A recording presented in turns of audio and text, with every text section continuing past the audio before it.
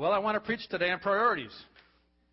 Last week we talked about the power of process and the power in the process. And the premise that we spoke about last week was that God is more concerned with the process of our lives than the events that make up our lives. He's more concerned about how I get things done in my spirit than the actual event itself. Because the event has a beginning and has an ending, where the process has a forever ongoing process. It never ends. It never ends. It's always, I go from one event to the next event, and the process is in between, and then the process continues on. So that God really is more concerned, and there's more influence in the process of our life than the individual event. Today I want to talk about the power of the priority. The power in the priority of our life. A priority is, by definition, placing one thing in front of another. Placing one thing in front of another. Making one person, one event, or an occurrence as more important than the other. That's what a priority is. Where does God place Himself on our priority list? Where does God place Himself on our priority list? And where do we place God on our priority list? Are they the same spot? That's the question that you have to answer in your life. I can't answer that question for you. If you want me to, I'd like to help you. No, not really. I can't. I am not going to judge you. That's not the point of this sermon today. I am not judging you. I'm not placing myself in that position. But I'm asking you to judge yourself.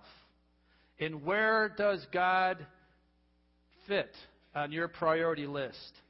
Deuteronomy chapter 5, verse 7 tells you the answer to the first question. Where does God place Himself on our priority list? God says, "You shall have no other gods before me." What does that mean? God is number one. No other gods before me. That's God's perspective of where He should be. It's kind of hard to misinterpret this. God wants the first place in your life. Now, what are these other gods that He's talking about? You notice that in that scripture that gods there is spelled with a little g. A little g, meaning that he's not a person, place, or thing. He's not the noun. He's not the formal God with a capital G that God is. But what are these gods then that are in our life that could be placed in front of God with a capital G? Well, time is a God. Fun is a God. Entertainment is a God. Work is a God. What are some things that you think of other gods? Just yell them out. What do you think? What are some other gods in our life that could be put before God with a capital G? Sports. Wow. Jenna, I thought you were on my side here. Hunting. What was it? Relationships. Success. Money. Popularity. A lot of little gods out there that could easily sneak into that number one spot in our life if we're not careful. Exodus chapter 34, verse 14 says, "Do not worship any other god, for the Lord, whose name is jealous, is a jealous God." You see the word jealous? It's spelled with a capital J. God's name is jealous. Now, we were taught as a child that it's wrong to be jealous, that jealousy is a bad thing. So why does God call Himself jealous? What is He jealous over? Our worship. Us. Is He jealous over my money? Does He need my money? Does He need my car? Does He need my house? Does He need all the things that I have? He needs them if I put them above Him. If I take those things that I've just named and put them above His name, then He needs them out of my life. But if I have a proper perspective of those things, God is very, very willing to let me have those things. He's not trying to keep things from me at all. He's trying to bless me. But I have to keep my priority list in order. When I keep my priority list in order, He will bless over and over and over again. Abundantly He will bless. But it's when my priority list gets screwed up, when I put things over Him, then all of a sudden God has to discipline me. And He's got to help me take care of myself because I don't even know what's good for me most of the time. Because I think that's good for me, and God is saying, that's a good thing, nothing wrong with that thing. But because you have it on the wrong priority, now it becomes a hindrance to you. Now it becomes an evil thing for you because now it becomes a God over me. That's why God is a jealous God. Not because He wants to take things away from me or keep good things from me, but because He wants to give me good things. And the only way that He can give me good things is when I keep them in proper perspective. And when I start letting those things get over top of my perspective of God with a capital G, God, our Creator, the one that we talked about a few weeks ago, about the God that we're supposed to fear, the God that we're supposed to revere and give awesome respect over, when I start putting things of this world over top of Him, then the things of the world become evil. And He wants to take those away from me. Not because He's angry with me, not because He's mad at me, not because He's jealous with a little j, but because He's jealous with a big J, meaning that He wants me and all of me. And I need to be willing to do that. So I want to be careful. This topic of priority can become a negative topic. It can go down the negative spiral of things, because whenever we start talking about things that I think I deserve, things that I think that I should be in control of, things where it's nobody's business what I do, it's my money, it's my time. I'm the one that goes to work and spends 40, 50, 60 hours at work. Nobody's going to tell me how to spend my money. Nobody's going to tell me how to spend my free time. When we start thinking that way, and then when somebody comes to you and says, in a loving way, starts to challenge that, all of a sudden there's a real risk of someone getting offended. Somebody taking an offense over that. And if I was doing this in a way that I was angry, if I was doing this in a way that I was trying to manipulate you, then shame on me. Then I'm wrong. I'm not trying to do that. I'm not trying to get into this tough topic of priorities, because this is one of the toughest topics to talk about. And this is one that I really didn't pick out, but the Lord laid it on my heart. So I'm going to talk about it in a way that hopefully it will become a way that you judge yourself. You challenge yourself with the priorities of life. I'm not judging them, but I want you to think about them. Two things I want to talk about priorities. Number one, godly priorities are eternal. Man's priorities are at best temporary. God's priorities are eternal. My priorities are temporary. This doesn't mean that I have to wait for eternity to get here before I have the blessing of God's priorities, because eternity starts right now. I'm living in eternity. You're living in eternity.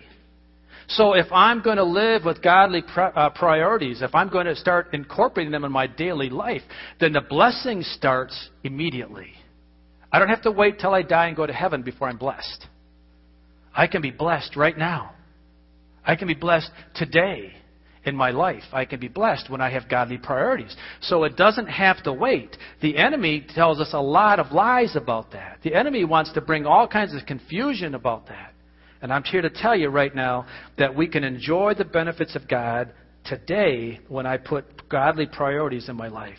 And I know that this sounds very countercultural when I say this, because the culture says that when you place God before anything else in your life, then you've taken all the fun out of life. That's what the culture says. Godly people are boring people. Godly people are the people that go to church all the time and they sing songs and they sit and listen to boring preachers preach, and they are very boring people because they have a life of can'ts, Or the don'ts? What are we teaching, Chris? The knots. The knots in life come out. But that's not godly. That's a man's perspective of priorities. That's not a godly perspective. When I can't do this and I can't do that, or those negative opinions come in, that's not God bringing those to me. Because God brings boundaries to our life, not to hurt us, but to help us. Boundaries free us. Laws and restrictions are actually freeing to us. Not the other way around. Not the other way around at all. This doesn't mean that you may not have a problem in life, because problems are going to come. But when you have a problem in your life, if you're living with godly priorities, if God is number one in your life, then when you have the problem, God will give you a way out of the problem with His priorities intact. He may not give you what you want to get out of that problem, but He will give you what you need to get out of that problem. Because if you keep His priorities first, then He will give you the blessings in your life that He wants you to have, that are for your betterment, not for your worse. You know, a normal dog, Calvin probably knows, a normal dog will eat himself to death. A horse will eat himself to death, won't they, Scott? If you give a horse the right grain, if you leave dog food in a dog's bowl, a dog or a horse will take the good, and because they don't know how to prioritize life, he'll eat the good to the point to his own detriment. Do we? Yeah, I think we do too. I think we have the same capacity to do that. So, godly priorities are eternal priorities. Man's priorities are temporary priorities, because I can try to have all the good things that I want for my life. I can establish all the good rules for me. But if they're not lining up with God's Word, then at best, they'll be good for me for a season.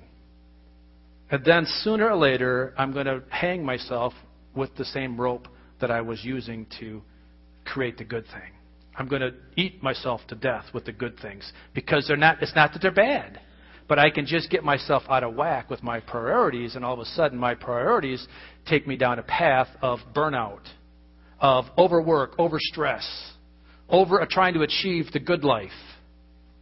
And God's saying, if you'll just listen to me, if you'll just take what I'm trying to give you, I will give you the right priority. I will give you the right perspective. I will give you the right goal that you should be chasing after. And it'll give you fullness to your life and give you satisfaction. So number 2, God is concerned more about the priority in our heart than the action of our hands. God is concerned more about the priority of our heart than our action of our hands. He's more concerned about why I do something or what's my motivation in it than actually what I do. See, we look at the outside because that's all we can see, where God looks at the inside because He can see it all. And He can see the heart just as well as He can see my hand. He can see what's making my heart motivate my hand to do what my hand is doing. 1 Samuel chapter 16, verses 6 through 7, this is the story of how Saul was being replaced as a king, and this is the process that God was using. He was going to take Samuel the prophet, and He sent him to the house of Jesse because Saul was short-lived. Saul was going to be removed as a king because he was failing God. He was failing in his kingship. So God had to come up with a replacement. And this is how God did it. He sent Samuel to the house of Jesse. We pick up and we read, when they arrived, Samuel saw Eliab. I hate these words. It's so easy. Where's Angie? Thanks. Eliab, and thought, surely the Lord's anointed stands here before the Lord. It must be he was a good-looking guy. Either that or Samuel was really desperate to get the job done. But pick the first one. Said, that's surely the guy. He must have been a good-looking guy. But the Lord said to Samuel, do not consider his appearance or his height, for I have rejected him. The Lord does not look at the things people look at. People look at the outward appearance, but the Lord looks at the heart. That's kind of scary when you think about that. Because I can do a lot of things on the outward that make you think I'm a really good guy. I can say all the right words. And I can do all the things that would prove to you, because of my actions, that I have a good intent and I have a good heart. But God doesn't look at there. He doesn't stop there. He sees all those. Yes, He does. But He doesn't stop there. He goes down a little deeper into the heart, and He sees really what's motivating me. And that's kind of scary. That's why I'm telling you that this sermon on this message on priorities is for you to judge yourself. Not for me to judge you. Or anybody or any other man to judge you, because man cannot judge you. But you better judge yourself, because God is. Because God's looking at the heart. He's not looking at the outside of the appearance. He's not looking to where that is. So you need to judge yourself. See, God has a really good plan for us. He really does. God is the judge of our hearts for the right reasons. Jeremiah 29:11-13 says, Jeremiah 29:11 says, "For I know the plans I have for you, declares the Lord, plans to prosper you and not to harm you, plans to give you hope and a future. Then you will call on me and come and pray to me, and I will listen to you. You will seek me and find me when you seek me with all your heart." Wow, there's that heart word again. When I seek Him with all my heart, how do I know that I'm seeking with all of my heart? God knows when I'm seeking with all of my heart. God knows. How do I know? See, we are not to live to please men. We are not to live to please men. But I will tell you something. That if you are living to please God, you will please men. But my motivation is not to please men. My motivation is to please God. My motivation is to seek God with all my heart. And when I do that, the result of that is going to be pleasing to men. Now, to some men, I will be repulsive. To some men, I will be offensive. Because some men don't want to see other men succeed. Some people don't want to see other people have a victory in their life. They don't want to see people live right, because then it puts them lower on the class curve, if you will, thinking that if God is going to grade on a curve, they want everybody else to be as bad as they are. Stay away from those kind of people. This is where you have the right choice to make. You pick and choose who you hang with. You pick and choose who your friends are. If you find friends that are offended with your right living, then let me just tell you, find new friends. Then get involved with other Christian people that will build you up and that will strengthen you and will encourage you and challenge you to keep living that way. That doesn't mean that we can't be a light unto the world, because it can be. But my point is, sometimes we gather our strength from our friends. We gather our strength and our own self-worth from how people around us perceive us. And if it's a negative perception, then get away from it. Then just move away from it. You choose. You have the control of your life, who you hang with. And if those friends that you're with Monday through Friday are not building you up, then get away from them. It's pretty simple, isn't it? You have lots of people out there. Hang with the ones that build you up. Hang with the ones that you please because you're pleasing God. And then all of a sudden, the priorities of life kind of flow a little bit easier for us. We make our own problems so often because we don't listen to the godly priorities. We don't listen to the simple things that God asks us to listen to. And therefore, we get our life all entangled because we think we can do it our own way. Drew and I were talking before church about that. Isn't that right, Drew? And how, as we allow God to work, and when He starts to work in our life, when things start to go well for us, why do we think we can then take it back and do it our own way? That doesn't make any sense. But when we get things going, when life starts to move, when we start moving in the right direction with God and things start to go well, that's even a better time to dig in further and get more ingrained in the Word of God, more ingrained in prayer, setting up your priorities even more strongly for God. Rather than thinking, I got this figured out now. I think I'm going to do it on my own. Thanks, God. I needed your help for a little bit, but now I've got it figured out. I'm going to go my own way. What do you think is going to happen when you go your own way? What happens, Drew? You told me. You fall flat on your face. So here we are. You choose. Do you want to continue to work With God, do you want to fall flat on your face? See, this is not a judgment. This is not a rebuke. This is an encouragement for all of us to judge ourselves.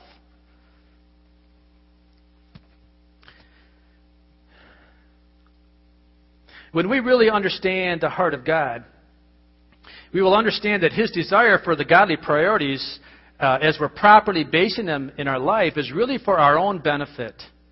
It's really for our benefit that we put those priorities in place. It's not for God's benefit. God's going to be God regardless of what I do. He's not going to fall off the throne if I reject Him. He's not going to be shocked by that. He loves me enough to let me make my own choice. So, here's the deal. He's given me the choice to do it, and He's saying, if you will follow me, I'm going to do these things. I'm going to ask you to do these things. I'm going to ask you to have these priorities in your life for your benefit. And as we allow them, if we allow that to happen, we will see our lives being fulfilled, and we'll see our lives being pleasing to Him. Luke chapter 9, verse 23 through 25 says it this way. Then He said to them, this is Jesus, whoever wants to be my disciple must deny themselves and take up their cross daily and follow me. For whoever wants to save their life will lose it, but whoever loses their life for me will save it. What good is it for someone to gain the whole world and yet lose or forfeit their very soul? What does it mean to take up your cross? Have you ever thought about that? What does it mean to take up your cross? Taking up one's cross is the willingness to give into God's will for your life. It's a self-denial, but not in a pathological or a self-abasement area or a martyrdom complex where you are going off the deep end and wanting everybody to see, woe is me. That's not the point. But it's denying oneself so that we really are free in Christ. We really are giving up on our own desires. Really are trying to put His desires in front of my desires. And that we're not denying ourselves of just certain things. This is the hard part, gang. But it's denying ourselves of everything. Everything in our life. God's not really interested in when we pick and choose. He's not interested for us to cherry pick the low-hanging fruit and only give Him some of our life, but we want to keep this part over here. He wants everything. He also says that we need to do this on a daily basis. Daily basis. I need to give up everything to Him every day of my life.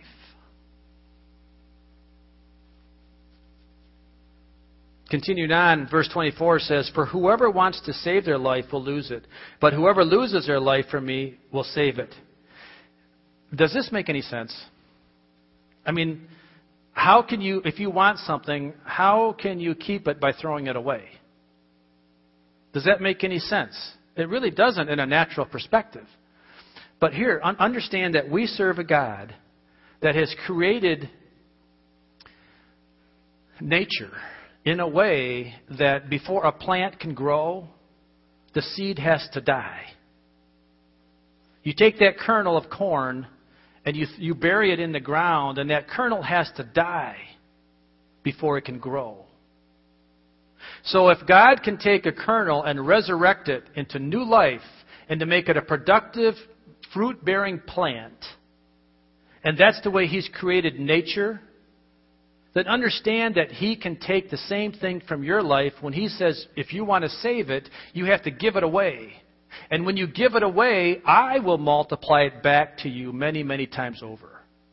That's the priority of having godly priorities. When you have, that's the importance of it. When I realize that I can't keep what I think I can save, the only way I'm going to keep it is if I give it away. Does that make any sense? When I take the good of life and I want to maintain the good for me, I want to maintain my little pocket of security, my little self-reliance. If I want to hold on to that and say, no, nobody's going to get into my world. Nobody's going to impact me. Nobody's going to take time from me because my time is so precious. I'm going to keep time to me. Are you really keeping it?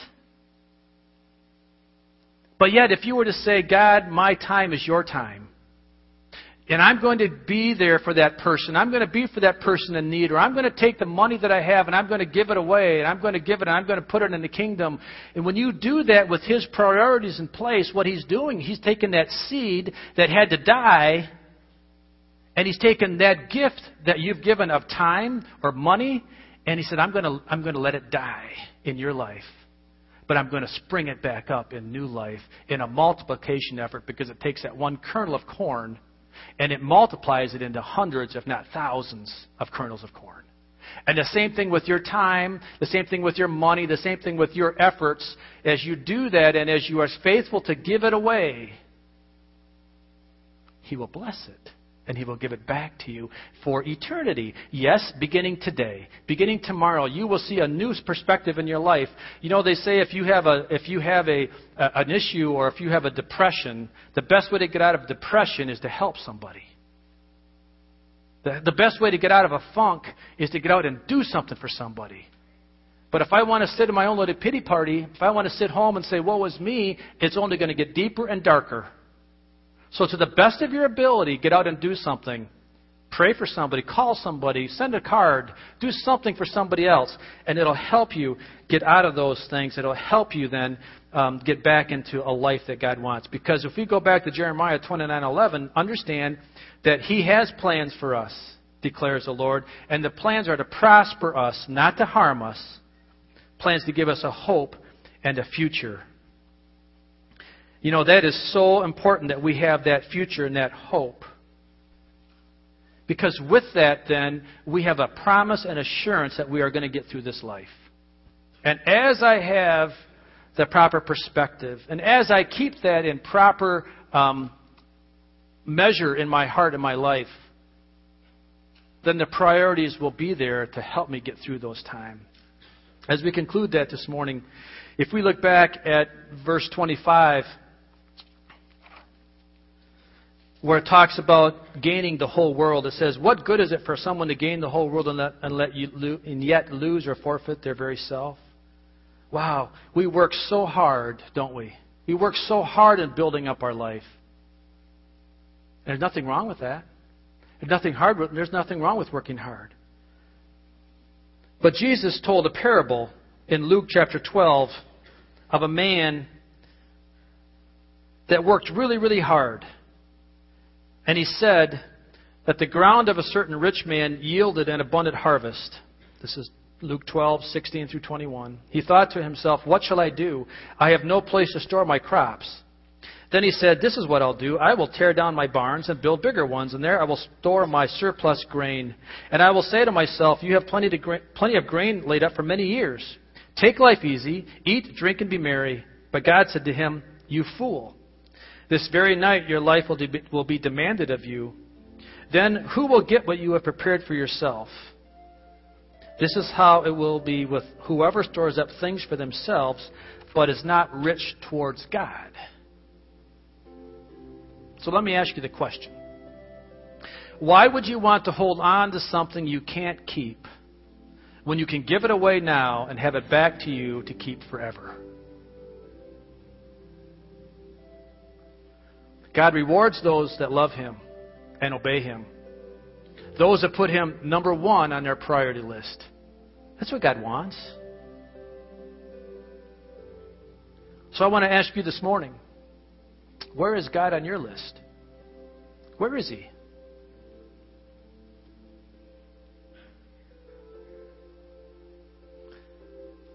How do you know where He's at?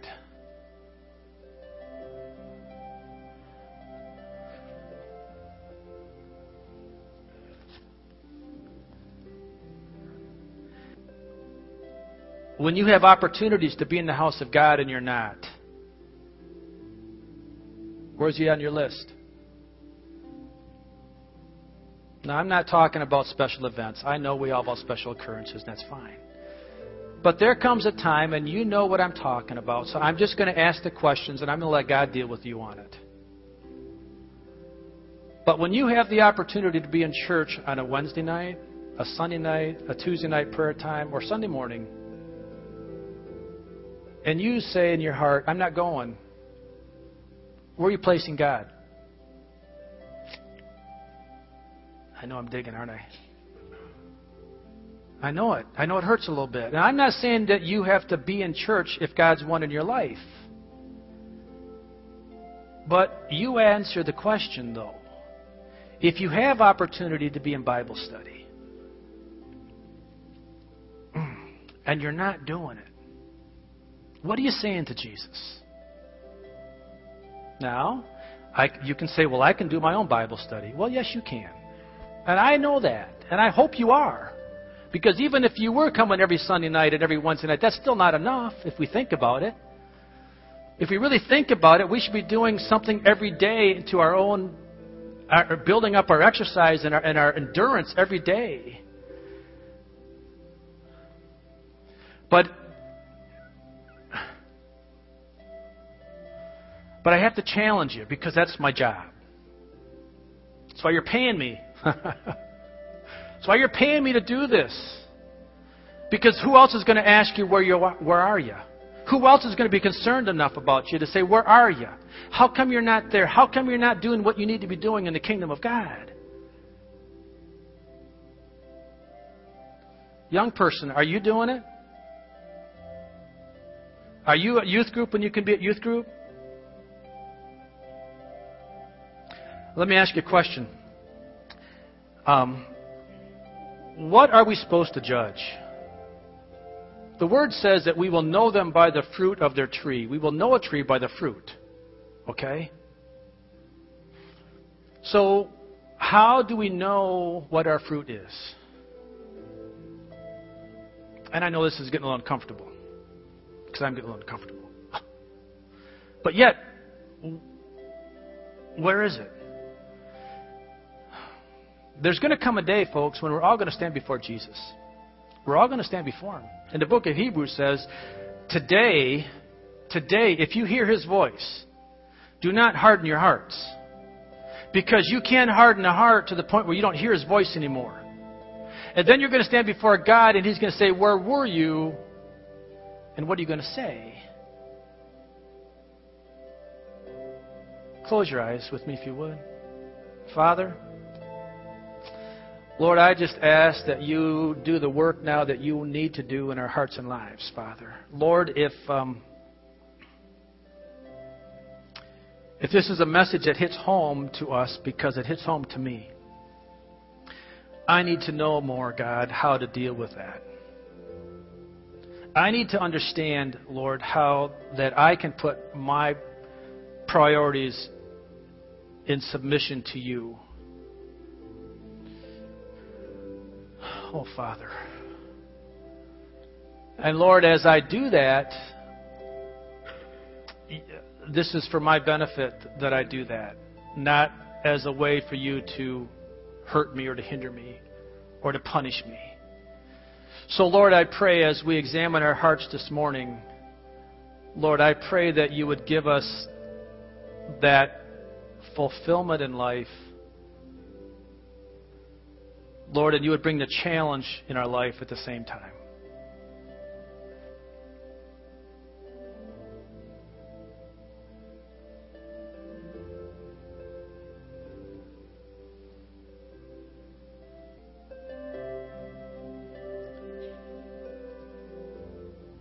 Sometimes it's hard to be quiet before God, isn't it? Sometimes it's hard to let the Holy Spirit's finger work in our life.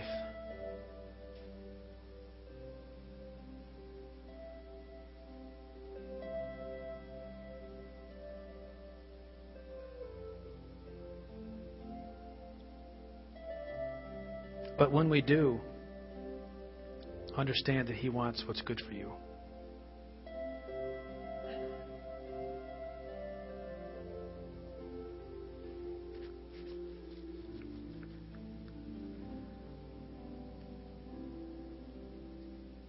I don't know how to end the service. So I'm not going to end it. I'm just going to let you leave when you want to leave. If you want to stay here and just let the Lord work with you a little bit, that's up to you.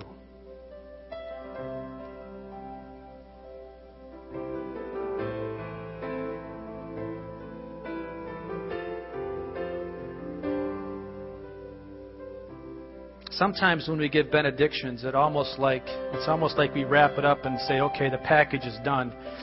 It's done. And now you don't have to deal with it anymore. But I don't feel like I can pray today that way. I'm not going to end the service like I normally end it. Because I don't want it to end normally. Because I want this challenge to be ongoing. And I want you to be constantly challenged with your priorities as I'm challenged with mine.